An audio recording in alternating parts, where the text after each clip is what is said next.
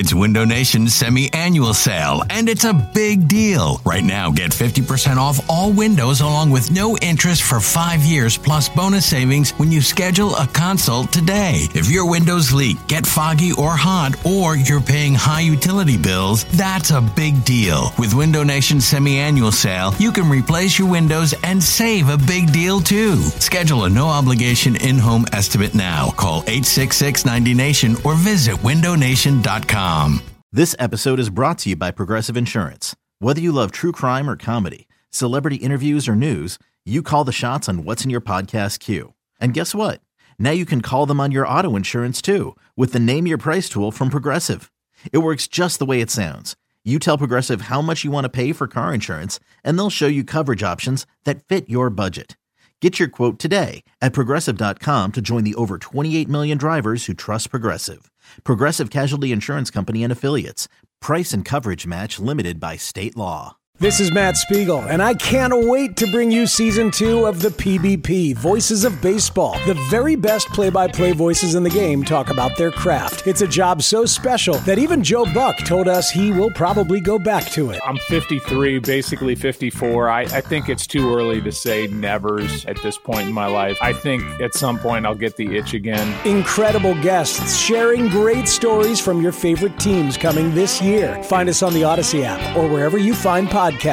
Ladies and gentlemen, we're taking the podcast on the road this season, and we want you to come with us. We're heading to Tampa. We're heading to Nashville. We're heading to New Orleans, and maybe a couple other surprises. Thanks to fansofphilly.com. That's P-H-A-N-S, fansofphilly.com. They put all the packages together for us. We're going to hit the road. Set it and forget it. 4-star hotels, direct flights, tickets to the game, tailgates, pregame festivities, and can be a part of our shows as we're there the whole weekend, wherever we are going. Fansofphilly.com. Make sure you use the code BGN so we all stick together and come have fun with us as we cheer on our Super Bowl champion Philadelphia Eagles and take over every stadium that we are in this season. Fansofphilly.com, promo code BGN. And that's the bottom line. Go Stone Cold Simpson.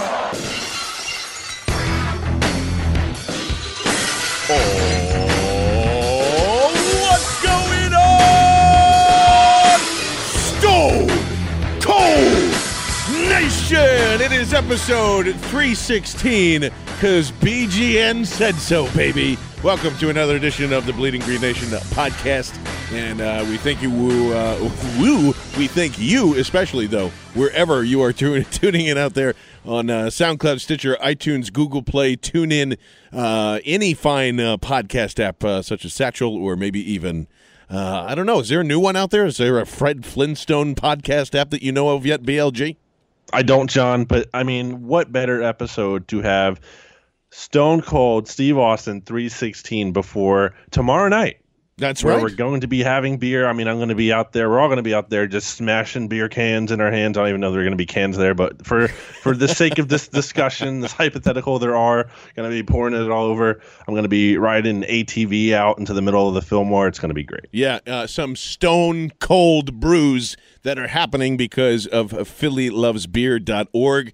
By the time you're listening to this, we probably should be saying today, tonight, is when it's happening. And just as BLG said, live at the Fillmore, we'll be broadcasting, but more importantly, 4-ounce unlimited beer tastings from 50-plus breweries. Chili Mood is performing there. We're going to be there. You need to be there, too. And you can come for a very discounted price. It's $45 to get in, but 10% off if you use the code BGN18. That is 18. Don't spell it out, because that would be an awful promo code, but BGN18. Just go to PhillyLovesBeer.org and click on the Fillmore event. It is opening tap. It's the best festival for Philly Beer Week. It kicks it all off, and it's going to be a lot of fun. So come join us at the Fillmore, and we'll have a lot of Super Bowl memories because of that. Also, too, just real quick, some house cleaning. If you are not a Patreon subscriber yet, you need to become one very quickly, because I just got done mastering the very first episode of Vince Quinn's Upon Further Review, Season 2, Electric Boogaloo. It's all about Spygate, and if you have heard it before in the past, might want to Google search it if you haven't.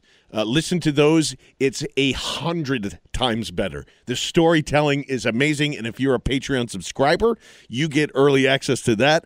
Also, you get lengthy interviews from Isaac Bruce because he likes to tell his side of the story when it comes to Spygate. There are so many great elements in this, and you definitely need to go and do it. He's going to be doing it pretty much all the time now. So, Patreon subscriber, you get early access. It will hit this feed next week if you are not. So, everything works out for everybody. I can't wait for you guys to hear this. I also love the fact that when BLG is in the locker room, I mean, it just blows up. It's electric in there. And after OTAs, as he went around just, interviewing players, and, Lane Johnson and Brandon Brooks are always willing to talk. And they're great about everything here, BLG. But, you were in the media scrum and the media huddle with Lane Johnson and with Brandon Brooks. And, it keeps coming up, and I think it was it Ed Kratz who was next to you that had just, mentioned the Patriots thing, speaking of Stone Cold, on that podcast when Lane brought it up to look for a little more specifics. But what happened? Because you had a fantastic article about Brandon Brooks and his thoughts.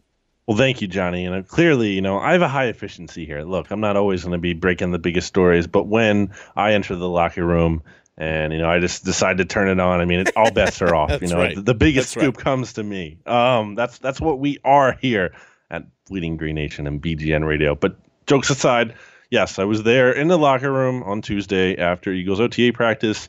I was wanting to talk to Brandon Brooks, actually, because it's something we're going to get to very soon when it comes to offensive line continuity. And I wanted to ask Lane about it, too. I would have asked the other offensive linemen, but they weren't sitting there at the time. And Ed Kratz is, from the Eagles Wire, Teron Davenport's our good friend. His site there was asking Lane Johnson about Cassius Marsh, who, by the way, is, I believe, the half-brother of former Eagles player, Curtis Marsh. Everyone's favorite. I miss Curtis Marsh. What's he up to these days? I don't even know. Nothing. All right, just nothing. I'm going to Google him while you're telling the story and find out. So Cassius Marsh, got cut from the Patriots last year, and recently, now with the 49ers, he was talking about how much he hated it there, and he wanted to retire. So Kratz was asking Lane about that, and Brandon Brooks says those guys just sit really close together. Their lockers are next to each other, but they're sitting just right there, and Brandon Brooks just decides to weigh in. He's like, dude, yeah, I'll come in here there. too. Well, here and because BLG's an expert in this, here's the audio from it, and it's a great perspective. And when I read the article, I certainly thought of a bunch of different things, BLG, because you even mentioned at one point, you would consider retiring because it even though he wasn't down with the Patriots, he had a Patriots protege that was running the Houston Texans the same exact way that Bill Belichick did. So, you pride a little bit on that, and here is what Brandon Brooks and Lane Johnson had to say. So, for me, I came in under Kubiak, who was just an older version of Doug. Then I went to O'Brien, who was, Belichick, and then I came back to, Doug, who was like Coobs. So, for me, great. I cannot. That's why it's here. I cannot tell you how much better this is than it was down there. It's just night and day. What does Stout say? Happy workers make more productive workers. That's exactly what it is. When you're not having fun, man, those grind, those hard-nosed days. And all the media was talking about is rings. I'm going to get this ring and never wear it in one day. It's all going to be put away in a box. The only thing you're going to remember from your playing days, you're not going to remember the scores, you're going to remember people you played with and how you felt. And that's the truth. All the funny shit that happened on the field in the games. All these guys want to talk about, I'll take the rings. Okay, you can have your rings. You can also have 15 miserable years. So why do you think it is like that? Have your rings. Why do you think it is that way? Why isn't it more here elsewhere? Because it's one of rings, so that's people think that's what it is.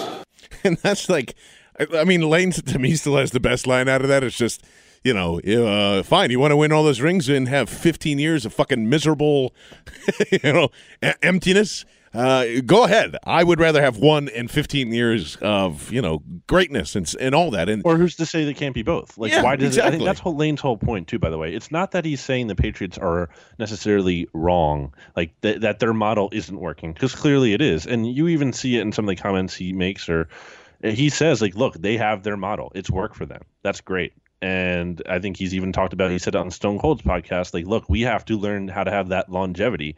he's not totally just like shitting all over them. He's saying it doesn't have to be like that though. Like it's not like that is the only way. And I think that's something that gets lost, especially in football culture. I think people just think it has to be like super strict and miserable and a lot of because you've seen the Patriots have success that way. But I think that's what's so interesting about what the Eagles have going on now. And thinking about the Super Bowl itself, that was one of the most interesting matchups of all. Like, not even talking about just on the field stuff, but just how these two, it's the direct opposite too. That's the crazy thing. It's not even like different. It's just the total direct opposite. And Brandon Brooks even said that. He said it is night and day how I come in here, we're all just hanging in the locker room. It's great. We take care of our business. We're professionals. Lane was even talking about that. It's like, look, it's not just all fun and games here. He said we take care of our business, but we also get that respect. And then Brandon Brooks even said it himself. He said Jeff Stoutland, the offensive line coach, says happy workers make productive workers or something like that, to that effect. And that's the case. In the Eagles case, we saw how it worked out. Now, the drawback is, does that create an atmosphere where things start to slip? I think we had seen that a little bit, by the end of Andy Reid's tenure there. There's a concern that things could be too loose, but for now, that team hasn't crossed in that territory. Doug Peterson, to his credit, and Brandon Brooks compared Gary Kubiak, who he was there in Houston with before Bill O'Brien came in, to an older version of Doug. And guess what? Gary Kubiak ended up not winning a Super Bowl with the Texans, obviously, but he did with the Broncos. So, there's some validation that you can have this method that doesn't have to be all super serious and strict and really just, honestly excessive. Like, if you're coming into Houston, you're Bill O'Brien, and you have these pictures of, the Pro Bowlers and guys are watching TV during lunch, and you have to take all that down. I don't know. It just seems, maybe no more of that. Browns, no one. Yeah, it's just such a military move. Yeah. Maybe if you're the Browns and you're not winning at all, it's time to shake things up. And look, I think Bill O'Brien's method, there's a time and place for that. I think the work he did at Penn State was clearly they kind of needed that discipline there, especially with that situation. And he got a lot of credit there, and they did well under him in that short time. So there's a time and place for that. But I think it doesn't have to be the norm. And I think the Eagles proved that last year, and we'll see if it can be this thing over a long period of time. I mean, that's what people are going to say. Well, the Patriots, it's sustained success, but it doesn't. It just from a human level, it just sucks, man. That Brandon Brooks, especially, he's dealing with depression too, and he just thinks that his life has to be like this, where it just has to be miserable. I'm a football player, I get paid millions of dollars, that's great, but why can't it also be I actually like my job? And thankfully for them here, it is like that, and I think that's great in terms of that's why players are coming to Philadelphia. That's why Mike Wallace and all these guys are coming and taking less money to come here. Yeah, and that's what blew me away the most, and I almost wonder, because that's culture. That is the culture that Chip Kelly was talking about. He didn't know how to build it, but this is what it was. Yeah, certainly. Or just didn't have time to do it. But there was, and to me, when I look back at, 2016, and that's when you first learned about Brandon Brooks' condition and coming out of that environment and being in this one, which is, like he said, it's night and day. I wonder if that had to affect him. I would want to retire if I was dealing with all that stuff. Plus, I can't have any of my individualistic, type of approach. And Bill O'Brien hasn't won shit doing this either. So you can say the same things all you want. And honestly, that's where, the Patriot way, if the Patriot way didn't have Tom Brady, it probably wouldn't be as good. And people would detract from it, and people would start talking out of the loop here. But they've done what they've done. They've established it. And listen, I'm all for the slander. I don't care. I know people get tired of it. I'm not. I never do. I want to see this thing destroyed. I want to see them, because it reminds me. Beal, did you ever see the movie Whiplash? No. It's a carbon copy of this. It's the same argument of just this kid who's at this high-class music school who's a drummer that comes in and is trying to just be the best drummer of all time. That's his goal. He wants to do that. And the instructor is literally a dictator, and a violent dictator of all of that. So it is go watch that if you haven't already. It's one of my favorite movies of all time, and it came out in 2014. Miles Teller, who is also a Philadelphia Eagles fan. I don't know if he's a very good one, but he is one nonetheless, because I saw him last night at the Dodgers game too, getting interviewed by Murph. So, but outside of that, another point to that, John. Oh yeah, go for it. The fact that they shouldn't be talking. Like the Eagles won the Super Bowl. They can talk as much shit this offseason as they want to. Exactly. It doesn't happen every year, guys. Like, enjoy the moment. Like, relish in it. Like, enjoy it while you can. Don't temper it, and don't be like, oh, we don't have to be petty. No, people were super petty to us for like eternity about having no Super Bowls. So if we finally get one, we can be as petty and as critical and everything as we want to be. Yeah,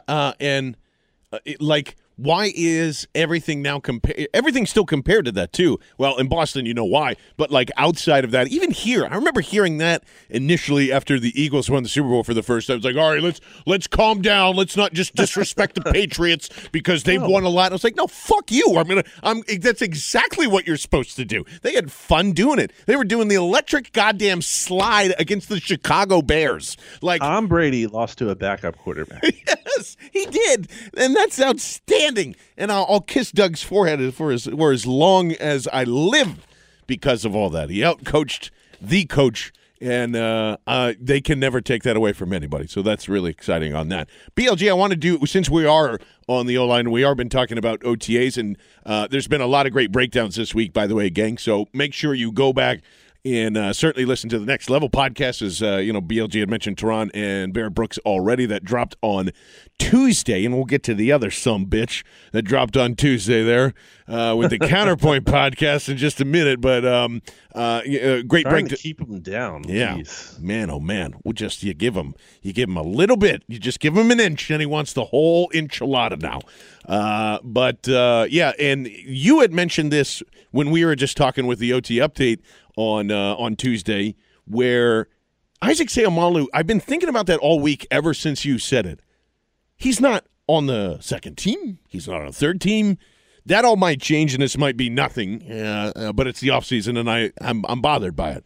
What is the deal there? Like, where in a perfect world does he still fit? Because I don't even think he's obviously proven he's not that great of a guard, and at best he is shown that he can be that third tackle, when they're going those really big packages on goal line. But ideally you don't want him. You don't want him there the thing either. With that, they're going to have Jason Peters presumably back healthy, so Big B's going to take that role now. Exactly, and that's exactly what you want with that.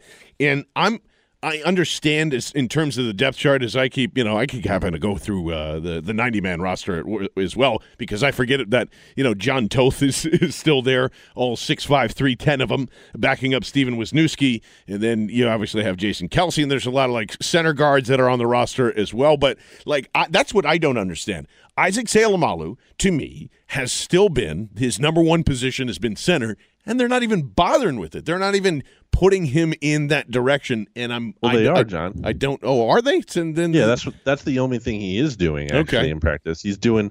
So it's weird. Like, he's not doing any full team drills, but in 7-on-7, where there's obviously no actual offensive or defensive lines there, it's just mostly the receivers and the defensive backs. But they do have him snapping the ball there. And acting and then he treats it like a real rep. He gets into his stance, he gets into his drop back. It's not just like he's snapping it lazily. He's treating it like a real rep. So I don't know what the deal is there. Maybe he's some kind of injury. He hasn't really been available in the locker room. No one's really talked to him. I asked Brandon Brooks what the deal is. He didn't seem to know. So I don't know. It's a really good question. I was working on a mailbag post that I haven't posted yet, but our good friend Ben Solak of the Kist and Solak show, also dropping by the time you hear this podcast. Indeed, he asked me what's Isaac Seumalo's future with this team, basically, or at least his role in 2018 alone. And I was I started to answer it, and I was like, man, it's gonna be a long answer because it's just such a weird spot that he's in, because he comes in last year, he is the undisputed starter. All offseason long, he's getting first-team reps for the most part.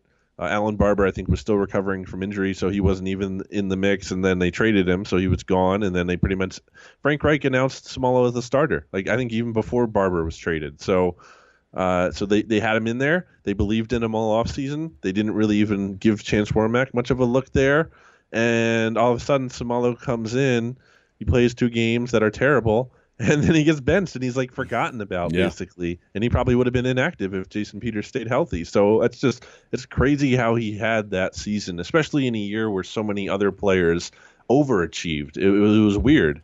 So and now he comes in, and it's really unclear. I would guess he would be, if healthy, the top backup to Jason Kelce, because you would think Wiz, they might shift him over, but I would think that they don't want to shift two starters at that point, keep Wiz at left guard and then just try to bring Smallwood in there at center. But I mean, looking beyond that, even, I think his contract's going to be up after next year. And if Kelce's going to be here this year, at least, there's no guaranteed money in Kelce's contract after this year. So if he struggles, they could move on. But I mean, Kelce just had an awesome year. He was an All-Pro. He did, He was pretty much the best center in the league. So I don't think I think he's going to be at least around for another season, barring something crazy. So I don't know. I don't really know where Samala fits in. I saw Jimmy Kempski had kind of mentioned, not inside info, he kind of just wrote players that they could trade column, and he put him in that group, and I would agree with that, I guess. If there's, he kind of just doesn't naturally fit in. They don't have to just get rid of him to get rid of him because he's cheap, but I don't know. It's a really good question. I don't think we know the answer yet. We have to see what's going on, when he's going to come back to practice, but it's weird. It's a weird situation. And the coolest thing ever, at least for me, is that the one and only Taylor Hart is not only getting reps at right tackle, but he's getting second team reps at right tackle. I want to keep good last year at times. Yeah, he did. Listen, man. Well, for relative to a defensive tackle playing right tackle. I'm rooting for him just because I need that. What was that, 2015 or 14 draft class? 14, he's the only member. I want to talk to him about that in the locker room. Coming up here about how he is the only. That's crazy. Isn't to think about that. He's the only surviving member of the 2014 class. And he's been cut once before, or many times, obviously. Yeah, a couple times, yeah. And it's a different position. Yeah, it's a completely different position, which is amazing. So I think that's something we need to keep an eye on. And speaking of draft classes, too, 2016 obviously wasn't that far. And first of all, thank God that our baby boy Carson Wentz is working out handily, even though I got to address something because people were yelling at me. And listen, sometimes I just like to think about other things for a moment. If you could BLG, if you could select any quarterback right now to start your franchise, who would it be? Just out of curiosity. Any quarterback. So it's starting a franchise. Brand new. I'm not just trying to win a game. Right. This is a long-term thing. I'm going to pick Carson Wentz. Of course I am. Okay. Yeah, I mean, I had said, you know what, I'd consider Jimmy Garoppolo. And you would have thought, I started World War III. Obviously, Carson Wentz is my guy. I'm not going to steer. Are we counting contract in here too? Because that's part of the thing. I know Carson has to get paid, but right now he's still it's going to be about the same thing. The funny thing is, and I always remind myself of this, is they're only a year apart. Jimmy G's 26. And the only reason why I said it is because, contract, sure, but upside, he's only had an AC joint problem and not an ACL, MCL. That's the only reason why. I just wanted to address that out there.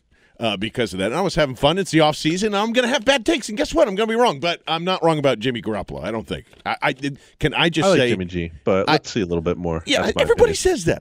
It's only been 6 games. He's going to be a very good quarterback. John, he was ranked over Malcolm Jenkins and Lane Johnson on the top 100. I know it's a dumb list. but that's the fact stupid. That's happening kind of shows that's where my frustration is coming from. Sure, that's why I'm saying let's see more, because if we're seeing those games and all of a sudden he's being ranked over them, come on. Yeah, listen, I get it. I just know that he's going to be and it's not just him either. It's the combination of him and Kyle Shanahan. I think are just going to destroy the NFC West. So that's really why I want to address that. Carson Wentz looking fantastic, and of course, PFF was having a very big Eagles love fest today, and I appreciated everybody chiming in, including Zach Ertz and all this. Just hey, we've determined that Fletcher Cox is an elite pass rusher. It's oh yeah, no shit.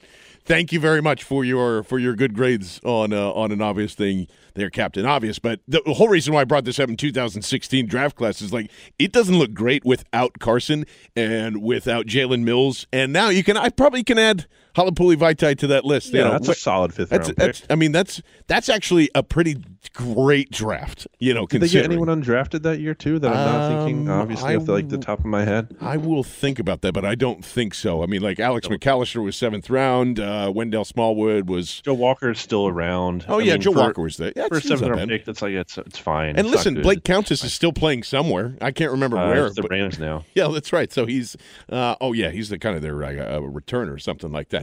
I'm noticing that too because when Smallwood's still around too. Yeah. It's getting to the point of just, and I kind of felt that you felt that way, getting all the way back to the original point when Seumalo was drafted, BLG, or you didn't really have a take on him when he was? Because I just kind of felt like, that's a real safe play. I mean, how can you really be like that excited about it? Yeah, unless you're our good friend Trey. It was the only real time I think I studied tape with Ben Natan that year, and I was like, all right, fine. I mean, he was okay, but it's just there was this clip of him mauling the crap out of the 49ers draft pick, DeForest Buckner. I think he just I love that clip. That was fun. That was a lot of fun. So we'll have to keep an eye on it. But yeah, getting back to I think what you were getting excited about, and we talked a little bit on Tuesday as well, but it just needs to be reinforced. Like Carson looks great. And better than and Joe Callahan in his tiny frame and tiny body as well, I would say. Like he's the best looking quarterback in OTAs so far. We're really I want to use the word impressed, BLG, but it's just because he's on schedule and he's on time, and it doesn't look like anything is bothering him. But I will say, he's still favoring the knee. Like he's not putting a ton of weight on it, nor should he be. And like I said, he's not ready to play right now. No, he's on schedule. He's on definite schedule. And I think it's very. Here's how I keep phrasing it. I just don't know how I can look at him, or really anyone can look at him and be like, oh yeah, no way he plays in week 1. And then we're hearing, like, I still see that. I still see that in some replies or whatever in comments. I see it some places. They're like, oh, you have to sit him.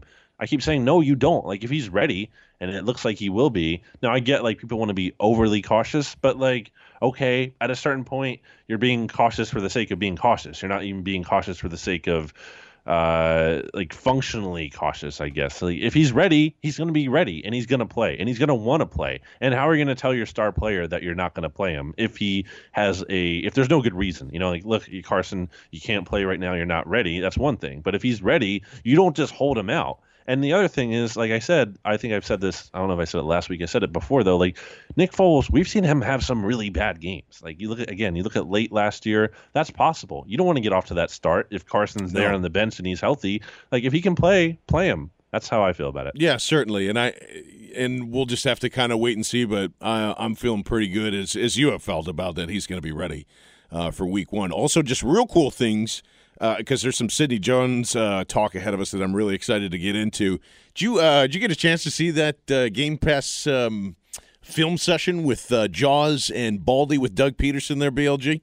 Not yet, Johnny. Well, let me just the whole thing's great. And the clip I'm about to play to you, he gets through explaining like their day one install of RPOs and how they use them in their offense, and they actually used the Cleveland Browns game from 2016 and Carson Wentz's debut there as a professional athlete to kind of see, and it's interesting because you can see the progress of the offense and where it gets ramped up and how even many wrinkles are added onto it from this year when everybody's trying to learn this offense to the next one. But Dougie P did say something pretty interesting here, BLG. So one of the things that we do with our backs, and this is something that I learned being around Deuce and being around guys that were with Chip Kelly. Yeah. One of the things the backs always did is that they disengage. Okay. So they go through their footwork. Oh, I don't get the ball. Now we disengage. Right. And we stay out of the way. We stay out of the play.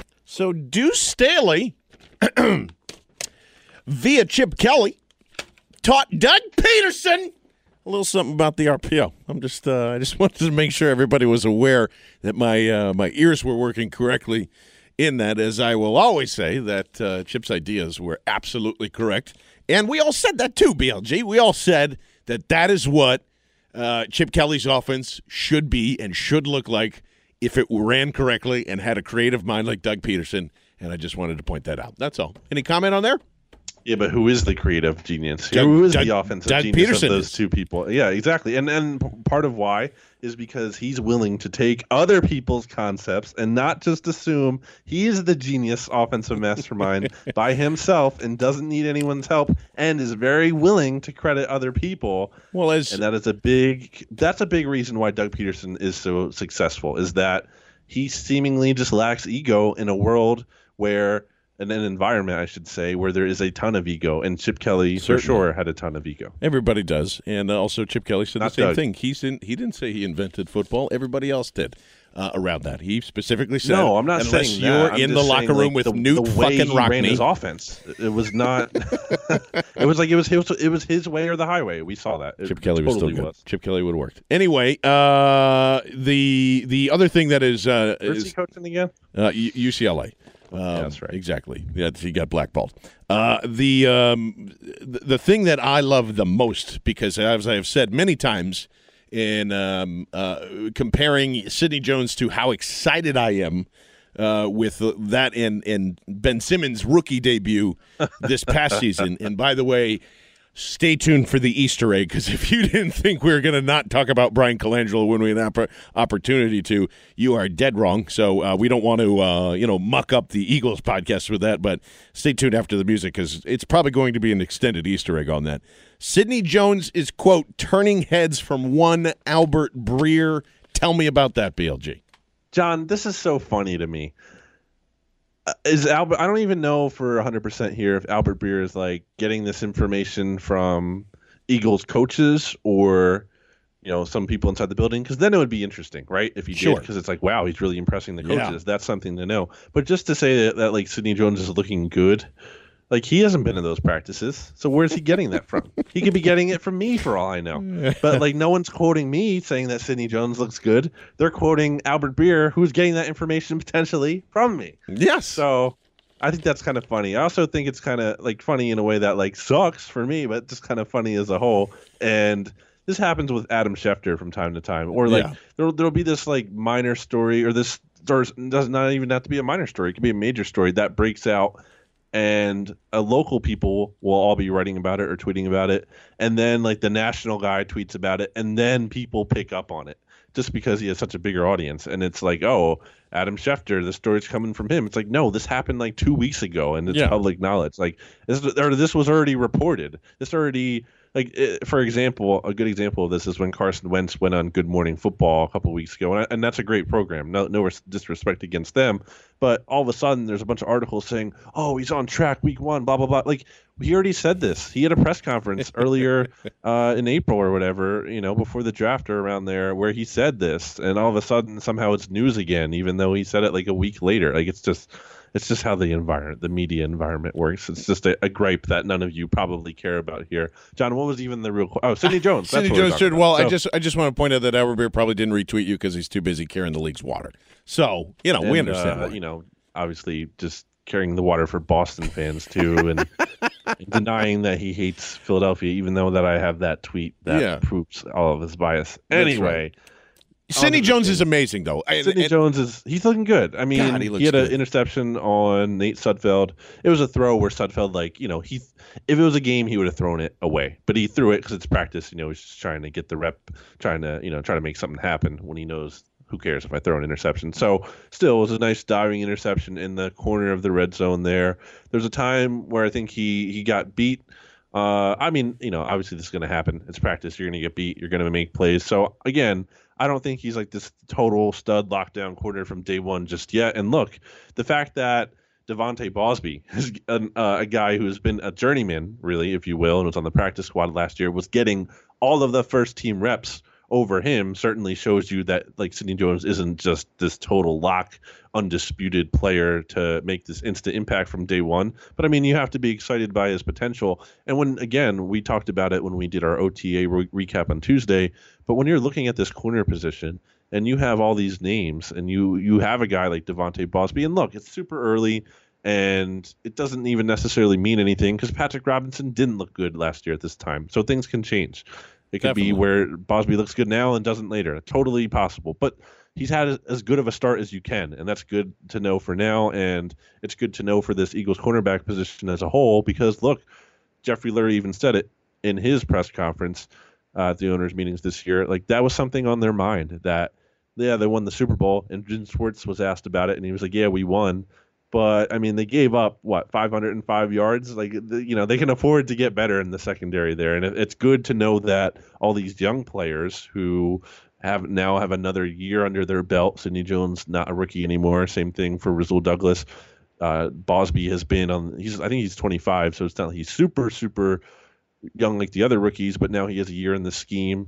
And then same thing with Darby. You traded for him late last summer. Now he has a year, and he's not coming off the ankle injury like he was midseason. I think this secondary kind of has potential to be better than we probably realize right now. Oh, for sure. And Jim Schwartz had even mentioned that, and behind the scenes of last year when he's on the scout team, and he's really helping those guys get ready and I don't know, like coaches are going to say that, and they're going to prop up their players. But praise a lot of people, so that is noteworthy. And that's kind of where I was heading there too. And then you start to hear like all the other stuff that came out from that, and Alshon Jeffrey even mentioning his efforts last season, where he's just like, I remember when I made a good play, I came to the sideline, and he was like, that looks the same. He's like, you're way better than them, boss. Just keep at it. So it was nice hearing. I wonder who that was too. That was a Redskins corner. It wasn't Norman apparently, but I wonder who that was. Yeah, I don't know either, but that's like.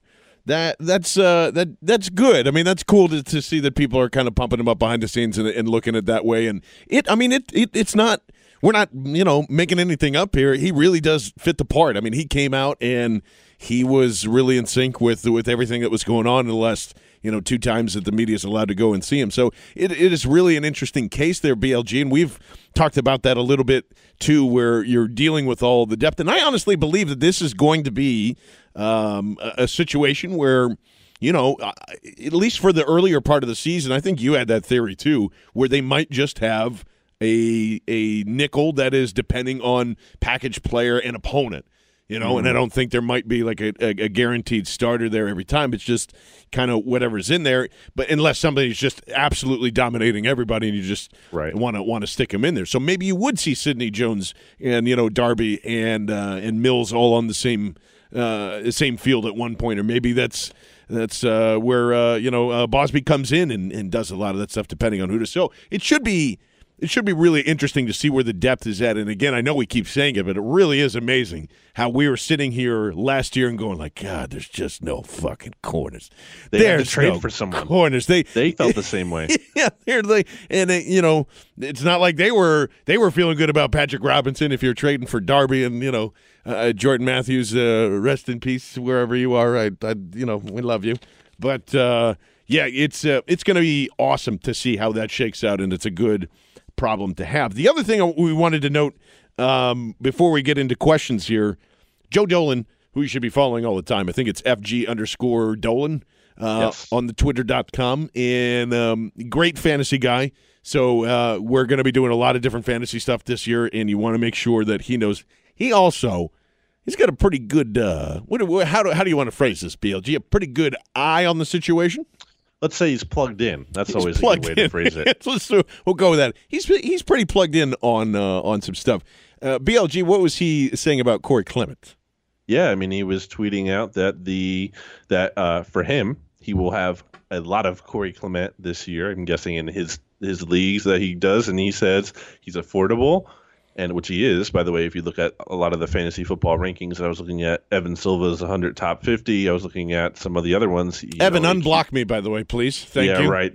He's not in there. He's not on that top list. I mean, a lot of people have Ajayi being the guy, but I mean, Corey Clement, and I even said this when I was looking at practice the other day, that when they were doing red zone drills, a lot of the time he was the running back in there. I mean, and then that's obviously huge for fantasy guys. Like fantasy guys see that and they're like, oh my gosh, touchdowns, blah, blah, blah. But Joe Dolan was saying that he is told the Eagles absolutely love Corey Clement. And why wouldn't you? Leads me to, John, to ask you, is it really crazy to think that Corey Clement could be the lead back? Now, lead back, they're still doing a committee because they're always going to be doing a committee, especially with the backs they have here. But could he take it over? Could he be the guy by the end of the season? It's amazing how 1 year changes your opinion, right? Absolutely. Absolutely. Why wouldn't he be able to? Yeah, I mean, like there's to take the first 2 downs or to be, 100%. And I'll address something that actually the Next Level guy said, I believe it was 2 episodes ago. Jay Ajayi can't make people miss. That was their take. And I thought that was Yeah, not exactly correct. He can't. I mean, he's not like gonna juke someone like Shady, but he can like freaking run through people. Yeah, well, in that context, yes, I wouldn't call him like a shake and bake guy that makes people miss. So maybe they're right. I still like the way he runs despite all that. I mean, runs through contact and against contact, violent runner, which is great. I wouldn't be surprised if the roles are reversed this season. I wouldn't be surprised if it's Corey Clement and then Jay Ajayi in situational parts of this. Like almost he takes over the LeGarrette Blount role, and then it's going to who takes the Jay Ajayi. Like okay. that's it. Where you're going to see occasions. Well, he'll be out there to start the game on the first couple of drives or whatever. But I think Corey might end up. Switching over and taking that. And again, it's all for the same things. Like this time last year, even in OTAs, I mean, I can't tell you guys how many times the Deuce was on his butt, just making raw minced meat out of it, chewing it up and spitting it out and be like, that's fucking wrong. All of that. Like it was just constant, especially with blocking. And literally – in off-season and practices, obviously throughout the season, transformed him almost immediately. To me, that speaks – it speaks a ton about Deuce. I don't want to discredit about that. It speaks a ton about Corey Clement, a ton about where his mentality is and where he's going to grow and be. And he kind of still feels the pressure. And I remember talking to him last week in the same field. By the way, he's got a really sweet – did you notice that, BLG? He's got a nice little Super Bowl 52 neck tattoo. I didn't know that. That's great. On his left-hand side, it looks. Why not? Yeah, absolutely. That's what I would do here. So, I really do believe that, BLG. Do you? Like, I 100% think he could be the feature back in a committee. Here's where I'm at with it. I'm not going to just assume it happens. Like, I'm not like. I think that's where I guess some people say like it's definitely going to happen, and I'm not there yet. But I was probably ruling it out too much before, and I shouldn't. How can I? Like you said, he proved us so wrong last year. Yeah. And like, I think where the only hesitation I have too, I don't think he's like the best natural runner. I mean, like when you look at his rushing stats, still, they weren't like exceptional. You know what I mean? By contrast, Jay Ajayi was averaging like 5.6 yards per carry. Yeah. Like I think Corey Clement was at more like 4.4 last year. Like it wasn't bad. It was good, but like it's not anything exceptional. So I think, and I think that's the thing with Corey Clement, and that's what we've always said. He's not an exceptional player, but he can be still a really good player, a really good role player, especially or a valuable guy who comes in on that third down role. And the Super Bowl, that's what has everyone so excited, including myself, seeing him in that role because we hadn't seen him in that full kind of. Oh my God, this guy's making great catches. He's busting off some big plays. I maybe that kind of just synced up well with him developing too. Like it just took him to that point in the season to really get comfortable in that role, and then for the Eagles to trust him in that way, he kind of worked his way into that. And now it'll be interesting to see if they go to him more often. But you also have to consider Darren Sproles is back, so there's a lot of moving parts there as well. I'm interested to see though, really, what Corey Clement does in year two. And look, Ajayi has been here now for a full, like he's going to have the full off season. Yeah. He's not coming in mid-season. Contract year too. It's contract year. I'm really interested to see I'm not writing him off by any means. I think, it's going to be, again, and with this offensive line, getting back to, I was talking about the continuity that they have earlier, and like that's going to be interesting to watch. You're going to have this offensive line that's still really good, and these backs who are really good. And I think I was saying it a couple podcasts ago, you're bringing Carson Wentz back. If he's healthy, he should be playing, but also maybe you try to run, lean on the run a little bit more, especially so you're not having him drop back 40 times a game. Yeah, that would be nice and needed. So at least until you're halfway through the season. So I hope we don't mush Corey now that we're there.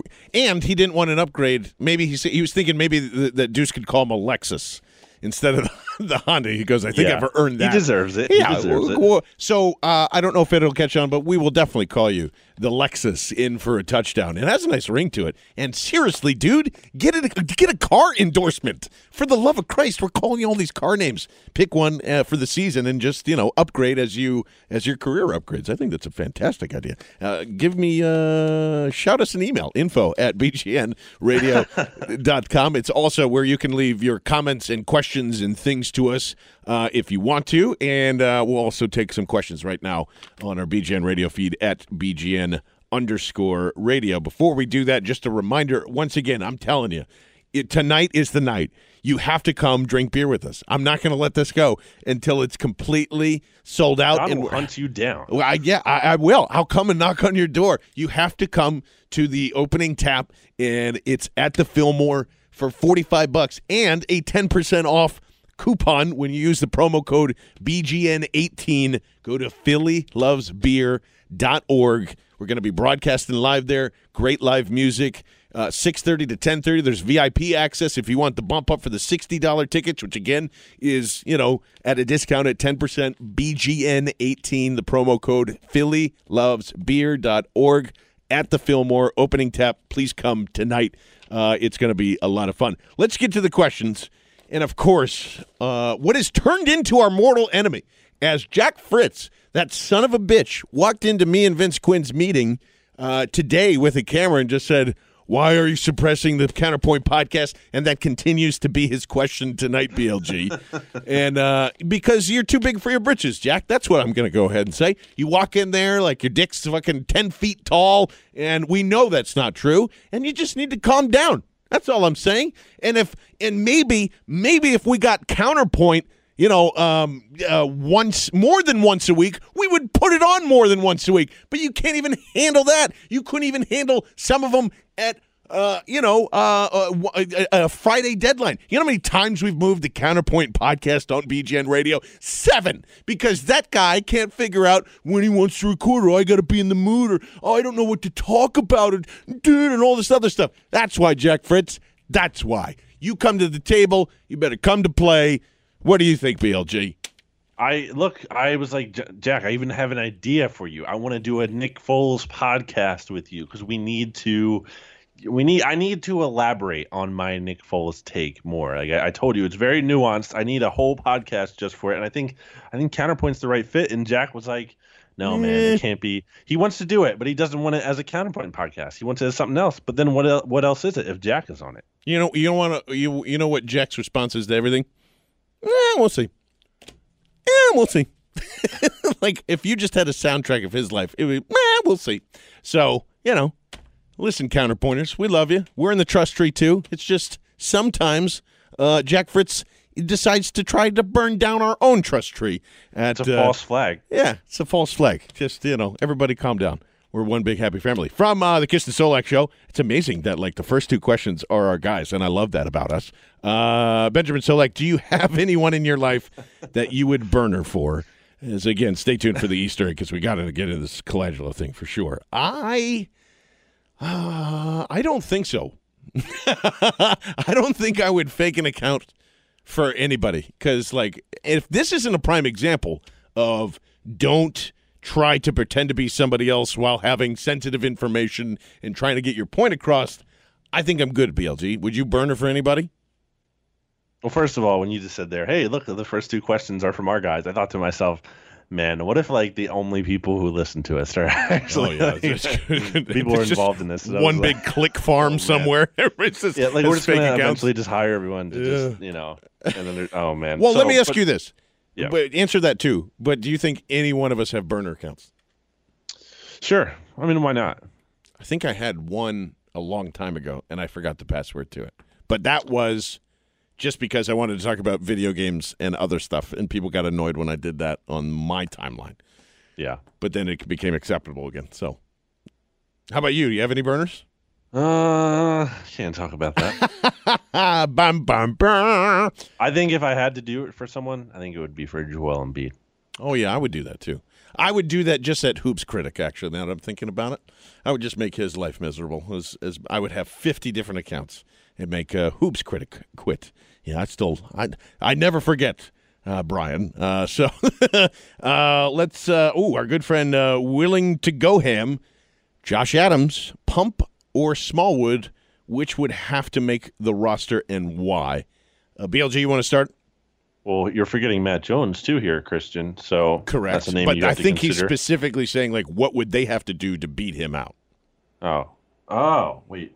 Josh Adams pumps. Which would you have to make the? Well, I mean, ideally, in an ideal world, it would be Donnell Pumphrey. Like if Donnell Pumphrey is good, that would be great. That would be awesome. Everyone should want that to be the case. They spent a 4th-round pick on this guy, not just because of that, but because if he can be the player they thought, that would be great. Now, I just think his in theory, not in I don't know in actuality anymore, but in theory, his ceiling should be higher than those other 2 guys. But unfortunately, I just don't think that's the reality of it. And so, which would I have make the roster and why out of those guys? It's tough. I want to say Adams, but he hasn't been practicing, so that's hard. Yeah, I would say Smallwood. Just if I could guarantee Smallwood would stay healthy, which you can't, but if I could, I would probably take him. But I guess I'm just going to lean. I said Josh Adams when we did this question about the 4 running backs earlier this offseason. The fact that he's missing time definitely is a concern for me, but he's just the youngest, I guess, and I guess I'm just betting on that. Here's my answer. None of them. Oh, yeah. Oh, okay. That's which answer. I'm saying which would I have in it? None of them. Because you have to pick one. Come on. No, none of them. You have to pick one. All right. No, let's say in this. That's the question. Right. It says you have to pick one in this situation. God. I'm going to stick with. Man. I know it's not great. I'll say Josh Adams because I just can't. The other 2 are so close in what they do. And let me say this. I don't know where it's coming from. And this is not just because of, I hope he works out. I hope Donnell Pumphrey, just like you said, BLG, works out. He does not look any different than last year. 0% difference. Not he in had terms one of play on Tuesday where, I don't know if it was a handoff or a short throw. I didn't see the beginning of it because I was looking at the offensive lineman or something somewhere else. And he kind of looked a little quick there. It could have just been one play. Right. I don't know, but that's his career highlight for me right now. I haven't seen one thing, including warm-ups and punt returning. There's no burst, and if I don't know, man. Again, I hope I'm wrong because that way, in Tehran can dance on my grave and things like that. But I just don't. I don't see anything different thus far. Not like we've been saying with Shelton Gibson and a lot of those other guys that are really standing out. I just don't see it. From Mr. Respect Your Girl at Shitstoke Says from Cuckland, USA. God, I mean, if that's not a great account, I don't know what is. Is Sproles' playmaking ability being overstated coming off an ACL tear? I don't think so because well, I mean, you could think of that. You're a little older. They're not going to heal as quickly, but he did it so early in the season. But I would say it's probably not. I know this guy. I've seen this guy ask this question before. And look, I get you. I don't agree with this. I've seen you say this before, and I actually have this in my mailbag too. I think I'm going to address it. Sproles was averaging a pretty respectable yards per reception in the games he played last year. A small sample size, obviously, but I think it was over 10. And his rushing average was the highest on the team. I think it was 4.something. He was effective. He was looking good early last season, and obviously he had the injury. We'll see. And also, he was looking good at a time where the offensive line was a mess in terms of run blocking. They couldn't remember we were talking about it early in the season. This run game is going to be a disaster. Other than Sproles, that's the only thing you have. I don't agree with this, and I still think he is one of the best punt returners in the league. So I don't agree. I don't agree that I'm not worried about him. I think he's still pretty good. Brian Knight chiming in. How many burner accounts do you have at Project Avant? I'll just tell you this, Brian, because I know we answered that question already. But if you don't think that I'm going to investigate BLG immediately after his answer, you're crazy. So at info, maybe we should make an account at Infowars at bgnradio.com. If they're not paying attention to what BLG's doing while he's licking frogs and licking batteries, I don't know how can you not see this? Oh my gosh. Yeah, maybe we should. Oh God, I think we just found something off the Counterpoint podcast. We'll New just segment. The craziest podcast possible. We'll just come up with weird. I wish you could fan since 09 to do that. We'll reinvent that and Andy Money, and I think we're onto something there. This is from Tony Brancini. I hope I'm pronouncing that right, and if I am, please correct me. Is it just good old-fashioned jealousy that is driving you to suppress the Counterpoint podcast? Look, The only jealous one here is Fritz, and that's it. We've laid out so many things. Can I just say this too? Jack, John just going in on Jack. If Jack wants to act like a big shot, maybe he should edit his own shows. Maybe he should produce his own shows. Maybe the 67 marks in his first 15 podcasts, and it did take that long to edit all the breaths and ums and uhs and spaces in between to make sure that he's a smooth operator so you guys don't notice how many times he flubs up an audio track. Maybe he could do that instead of me next time. And I got to say, all of that aside, I mean, it's amazing how Jack went from that to like 39 episodes in, and now he really does sound good. But besides that, I mean, there was so much help along the way. So let's not act like, he was just doing this from the jump. Let's get into a few more because there's one that I want to save for the Easter egg. Dylan Murphy, a good friend. What's up, buddy? Thanks for tuning in and questions all around. What do you do with Sewell? Damn it. We're all quickly to want to move Mills to safety, but I think Sewell is a much better fit, and I think he can handle big tight ends. I see him as a sneaky potential McLeod replacement. I'm going to say that that's not great for him. I do think he's a corner, and I think Mills can play safety. Not that he is a safety, but I don't know. I think and Jim Schwartz even had said that too. I mean, when you say he's going to stick on the outside, most of the time when corners can't play slot, probably not the best idea for them. Do you agree with that, BLG?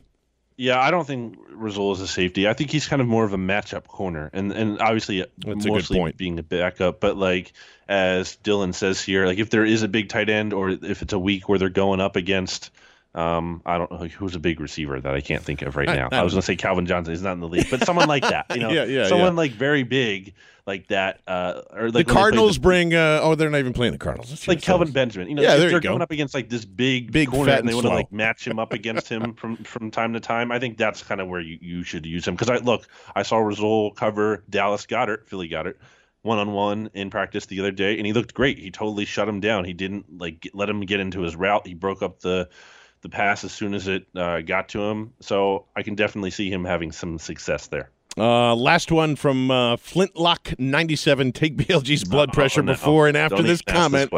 When will BLG submit to the fact that being an all-time Eagle is not only about accumulation of stats, it's about the mark that you leave on the franchise? Right. Obviously, this is going back to our WIP show where we're fighting about Foles in a top 10. And again, he's not a top 10 Eagle. He's just not. I'm sorry. It's just not. All right. You're not giving enough credit. That is such a recency bias world. It is a recency bias world that we live in. But just doing that, and you're not giving enough weight to. I know other players didn't win the Super Bowl, but it's not like other players also weren't set up as well as Nick Foles was in this instance. Who else was, where these other players handed a pretty much prime position to get the number 1 seed? No, it's you have to look at the context. No, just come on. No. Yeah, he's not. Listen. You can put whatever Eagle you want. I think we had one guy put all 10 Super Bowl guys in there after that show was going on with that. So, if you want a little more, and you are up for a little Sixers talk, stay tuned for the Easter egg after the outro music because we're going to talk about this Colangelo thing, and we'll get to King_Charles III's question when we get into it as well. So, once again, PhillyLovesBeer.org. Tonight, be there, 6:30. It is cheaper than a bar tab, gang, and you can drink as much beer as you want for 4 hours. And we're there. We're there. We're going to be broadcasting live. It's going to be great. Souvenir cups. PhillyLovesBeer.org. Promo code BGN18. BLG, final thoughts? Final thoughts. I'm going to do the review information now at the end of the podcast. I'm going to say that we have 875 ratings right now, which is good. And apparently we have a couple on the Australian iTunes. Yes, thank you. Who did that again? I can't remember. Somebody shut us out. Yes, that was right this morning. Good podcasting here, as always. Why can't I find it? It's Simon Kawanishi. Ah, nice. Thank you, Simon, for pointing that out, sir. He lives in Australia there, in Melbourne. So that's good to know. No. Melbourne. Okay. Get it right. I don't think that counts towards the total. I don't know. I don't know if that actually counts towards the we're going to total. start. Well, we'll have to just start switching stores. And I saw that Simon was really. There's I'm sure there's an English one, like a British one too. Like I don't know. But in any case, we're at 875 American ones and 14 reviews. And I wanted to read a review here. It's a short one, and it kind of relates to what we're talking about with Jack. Title is Great Eagles Insight, 5 stars. This is from Ryan Orgy, which is quite a name. What's and up, Ryan? It is, I am very tempted to give 4 stars due to Counterpoint being associated with the other podcast. God. But I just couldn't do that to the rest of you guys. Oh, what a good. See, that's a good. Right there, nothing but love for you, man. Thank you very much. So, Fritz thinks he's trying to build a community of his friends, which he should be. I mean, the trust tree is strong, but really he's trying to tear us all apart. So I need you to tweet at Jack Fritz WIP and just say hashtag stop tearing us apart. And I bet he won't even listen to this because that's I listen to every single one of his podcasts because I think it's great. And I bet you he will have no idea that we're talking about right now. So there's your hashtag. Hashtag stop tearing us apart. And with that being said, I love you all dearly for listening to episode 316, Stone Cold Style, right here on Bleeding Green Nation and VGNradio.com. We'll see you guys.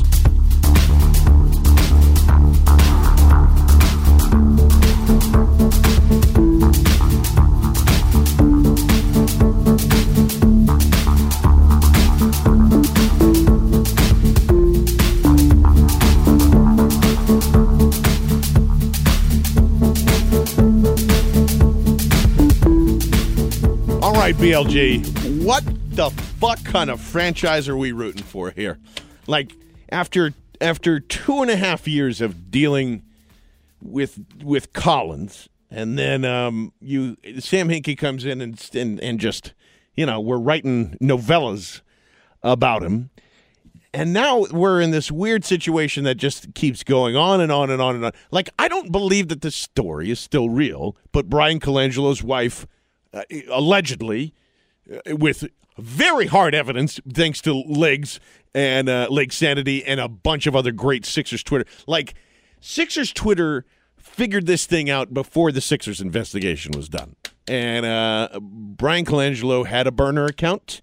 His wife apparently had 3 burner accounts to defend a lot of bad news that was coming. It was all timed up with, shutting down, what was it? Shutting down Simmons and shutting down Embiid, or the meniscus tear at one point. Just all the big stories that we all fought about for the last 2 years. Here's Brian Colangelo's wife trying to be identified as a gay person, and just like not for no particular reason. 77-year-old man. Yeah, too. a 77-year-old man, yeah. A disabled parking attendant, and you're just going like, what an insane, like, why, of all the people that you could pick, like, why those? That was one of my first questions. Well, but to throw him off the track, obviously. I guess so, but, like, you chose that? You could have literally been anything. Like, you didn't have to make yourself, I don't know, any of those caricatures that you were trying to put out there, but seriously, I don't know what to say anymore. I can't, just like everybody else, I keep waiting for the other shoe to drop. All right, tell me. Don, I will say that is a normal caller. Move on. Find a new slam. It's so ridiculous. I can't believe, I just still can't believe that's a thing. It's been a couple of days now. I just still can't believe that's like a real thing that was tweeted. Like, who was tweeting that? Like, it has to be his wife, right? I mean, like, who else would care about his collars that much other than like him himself? But we've seen like that it can't always be him, because there's been tweets when he's been having press conferences and they're not scheduled because they're like, it's replying. The account is replying as he's having a press conference. So, man, it is so bizarre. It's so interesting that I honestly, on, what was it here? I guess Wednesday, like, I woke up and I had a hard time doing BGN stuff. I was just so like consumed by this story. I was like, I stayed up all night. I stayed up all night the night before. Yeah. Yeah. I mean, like, so did I. I stayed up late, and I was like, this. It honestly just feels like this matters more than anything else right now, which tells you where my priorities are clearly lined up correctly, because that is true. It's just nuts, though, man. I just don't like. As of we're recording right now at 9:21 on Thursday, May 31st, and I just can't believe that he's not fired yet. Like, I guess they're waiting until tomorrow, but I mean, if he's here by tomorrow, like, what are we doing? How are they not moving on? Like, this isn't like something that gets forgotten about, or not at all. Like the time frame doesn't matter. Like, every minute that passes is like, this thing is ticking, man. Yeah, it really is, and it's not. And because the finals are just coming on right now as we're recording this, and they interviewed Adam Silver. And Dave Silver, excuse me. Dave Silver was saying that there is a New York law firm that has also been hired to look into this, to kind of find out, what exactly the shenanigans are. And again, I just want to reemphasize this. Twitter figured this out in less than 24 hours. And so there's that element to it. I'm sure that it's a mad scramble now, unless I'm going to say something, BLG. All right. I have a theory. Now, all of this is just speculation. I wouldn't have a hard time believing that Scott O'Neill is behind this. In terms of the leak? Yes, because... who's doing the accounts? His wife is still doing the accounts. I just think this was an obvious... How does Scott know it's his wife then? Open, because if somebody knows, somebody's got to know in the building. That's where it came from, right? I mean, somebody had to know about this. So why does Scott want Brian out? Because I don't think they like each other. That's my thing. I don't, it's my not. Somebody in the front office doesn't like Brian Colangelo, and if you want to move on from him, how do you do that after a 52-game winning season?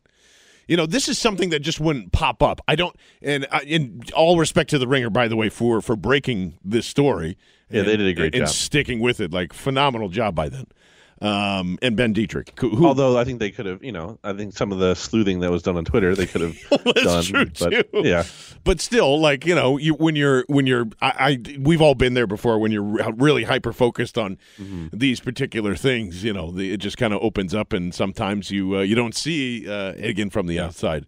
But I really don't think that anybody would go, well, I mean, I take that back. It could be just like an intern or somebody else like that just, whispered through, because if you leave your DMs open a lot of the time too, you're going to get weird information that sometimes you do or don't follow up. I know that there are a lot of people that do that, and just kind of follow the trail and investigate, like, hey, I heard that this and this. Like, somebody calls our Saturday WIP show and says, like, hey, I think that DeFilippo's going to leave because he doesn't really like hanging out in the locker room or whatever. And, like, who knows if that's true, but he's not here anymore. So, just stuff like that you can kind of keep track of and follow up on. But I don't know. I think there is I kind of believe the part of Brian where it kind of, he's like, I don't think he knew. Do you? I've changed my mind on this. Do you think he knew that his wife was tweeting about it? Well, here's what I do know. And basically, like, we saw, like, okay, so someone called the Sixers, or the Ringer called the Sixers to let them know about two of the accounts. I guess that being the one he confirmed, and then Eric Jr. or whatever. And they denied, the Eric Jr. one, and then they confirmed the one that actually we know that is him, that hasn't tweeted anything. But then, like, it was an hour afterwards that the three ones that the Sixers didn't know, the Ringer didn't know about, those were all locked down. So, I mean, how did those get locked down? That's what I mean. How did that happen? So quickly, too, right? So it's just, yeah, it was within an hour apparently. Could it have been? Here's another thing I wanted to say about this. Well, I just want to put on my tinfoil hat and then take it off. Is it possible that because everybody else found out that newsletter where Brian Colangelo's wife's name, email address, and phone number are in there, if they found that out in 24 hours, what's to stop somebody using that when they sign up, for those three Twitter accounts? Yeah, it's a fair point. That's the only other thing I thought. But go ahead, BLG. Well, but that's that's part of why they can't, like, obviously things don't look good for him, but we don't know. Like, there's always that like 1% chance it could be this weird thing, and that it could be someone trying to frame him, because like that's what they would do, right? Like you just said, like this is what they would do. So, I mean, I don't think that's the likely thing. I think it's always possible, but I don't think it's the likely thing. Where I'm at with it, and what you said about O'Neal or whoever it is, I think it's completely plausible that. Well, first of all, it's plausible in any front office that people don't like each other, because we see that all the time. But in this specific situation with Colangelo, if he was truly forced in there, which it seems like by the NBA, the people who are in there already aren't necessarily going to like that. And with the team facing such a critical offseason, they're coming off, a season where they did great. They exceeded expectations. They won 52 games, won a playoff series. And like they have a chance to get LeBron or Kawhi or whoever now. Certainly. I could totally see someone being like, look, we got to get him out of here because this is our time to secure the future of the franchise, and we feel like he can't do it. And it's crazy, but I certainly don't think it's impossible. Yeah, and neither do I. And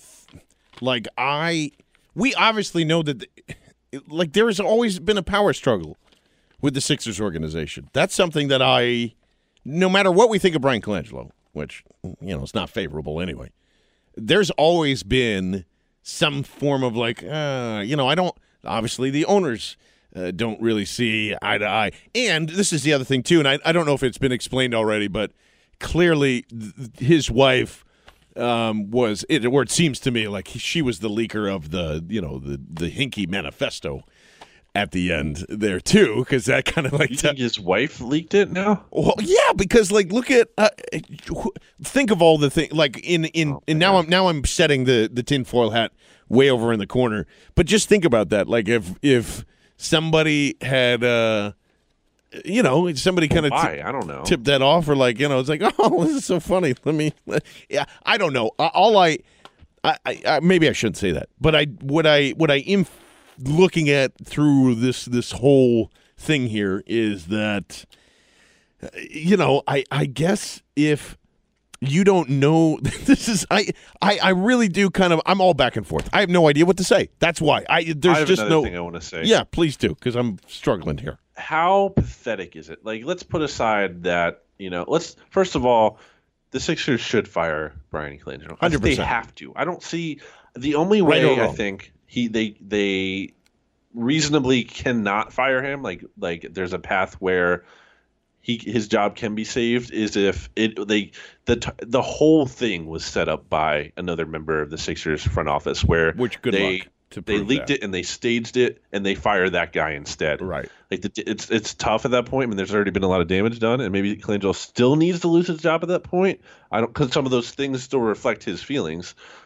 which is what we've heard from Woj and elsewhere. And the information got out because of him still. Right. So, but I mean, like, that's the only like reasonable, like, okay, like, I guess I can kind of see that. Like, it makes some sense in my head. But put that aside for a second. Let's just say the likely thing, which I think he will get fired, and I think he needs to be, and just it makes me so mad. And I really, really hope that Sixers reporters, our good friends Derek Bodner and Kyle Neubeck and Rich Hoffman and the like there really press the owners the next time they get to talk to them about, was Brian Colangelo forced onto this team, and how pathetic is it that the league was not happy with Sam Hinkie for optics reasons, and they basically forced him out, but they brought in a guy who was clearly even worse.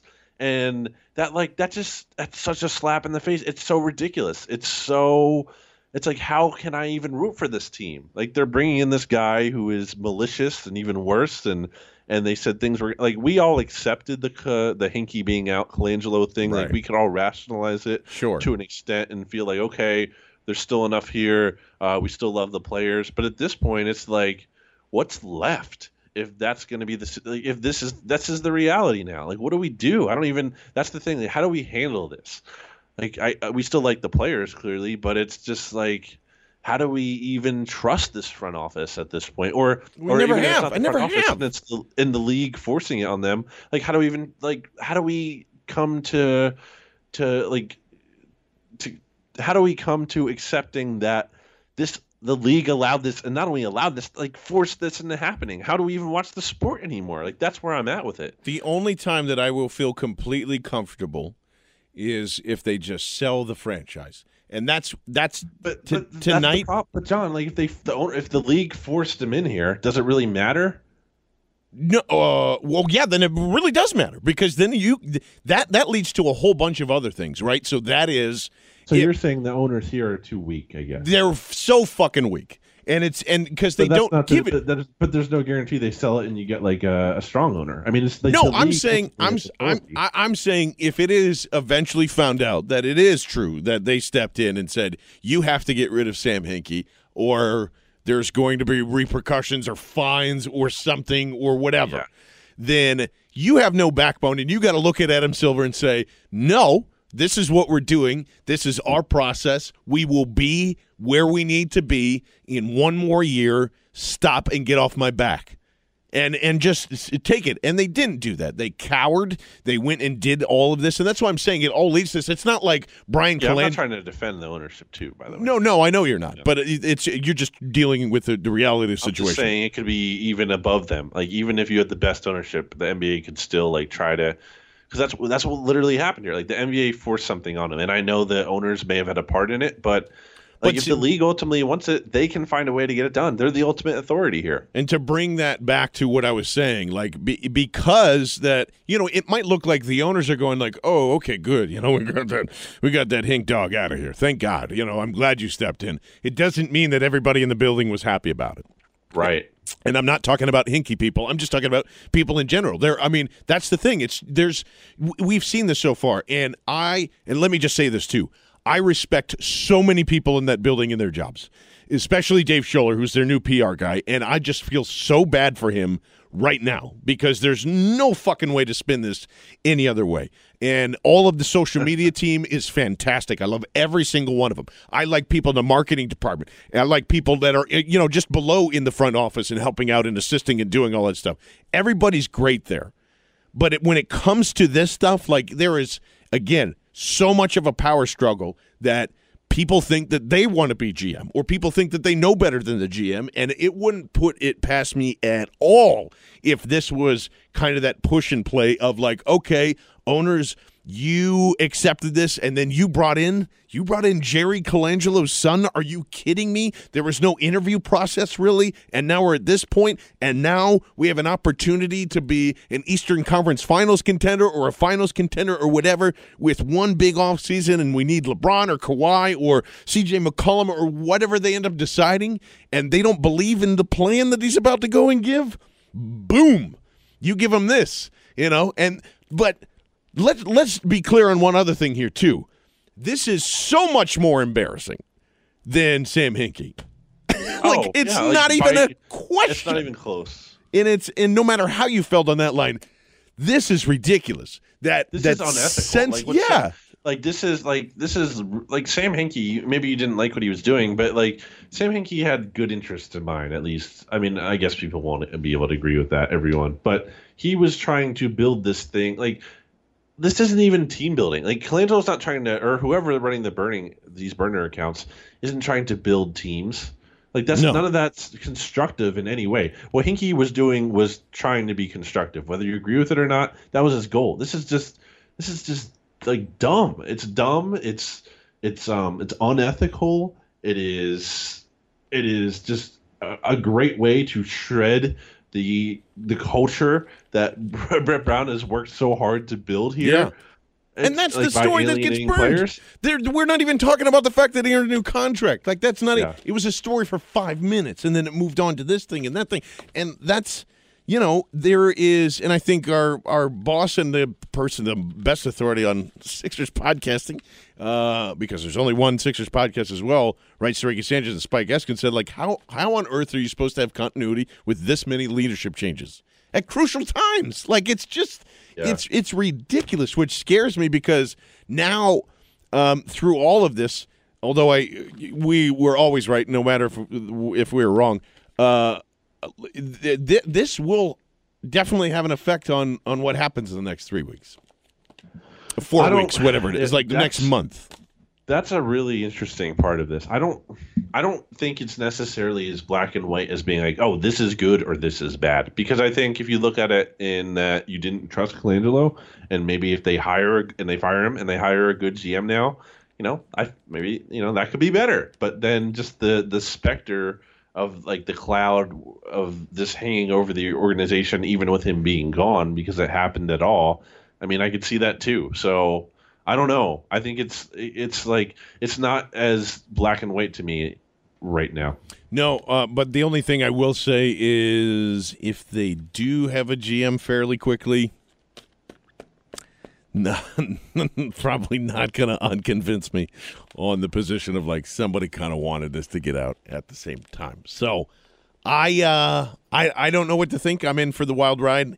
By the time that this probably comes out, who knows? The Friday news dump might have them gone and done, and then I have a lot more questions. And you're right. And I'll leave this as a final Easter egg because I didn't really have a final thought specifically to the guys we talked about, Kyle Neubeck and Rich Hoffman and Derek Bodner and all those guys. I know they have that dog in them. Everybody else needs to turn it on because if it's one thing throughout this process, I know for a fact that Brian Colangelo has tried to give bad information to media members, and some of those media members ran with it. Do not let this hang. Like, this is for all of us. Please do not relent. Work together somehow. You don't have to call each other the night before and get, it's like, okay, I'm going to ask this question. That's not how it works, and I understand that. But just listen to the room, push when you have to push, and don't go easy on them. Do not. This is the most ridiculous story of all time, and this is your one opportunity to really nail this thing down to see where it goes and the answers that are responded to. Any last thoughts on this, BLG? It went. Oh, and the other thing is, like, this was hilarious to me about 36 hours ago, and now it's starting to get very depressing. I don't think I'm at the point of depression yet, but it's just like it's time to move on.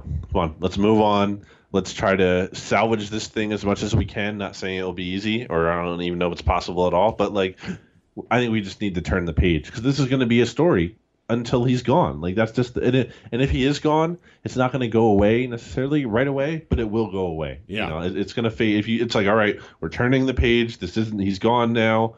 Whatever. We have this new guy. It's a new regime. I kind of just think that's what it has to be. Yeah, I do too. So hope you enjoyed the Easter egg, y'all.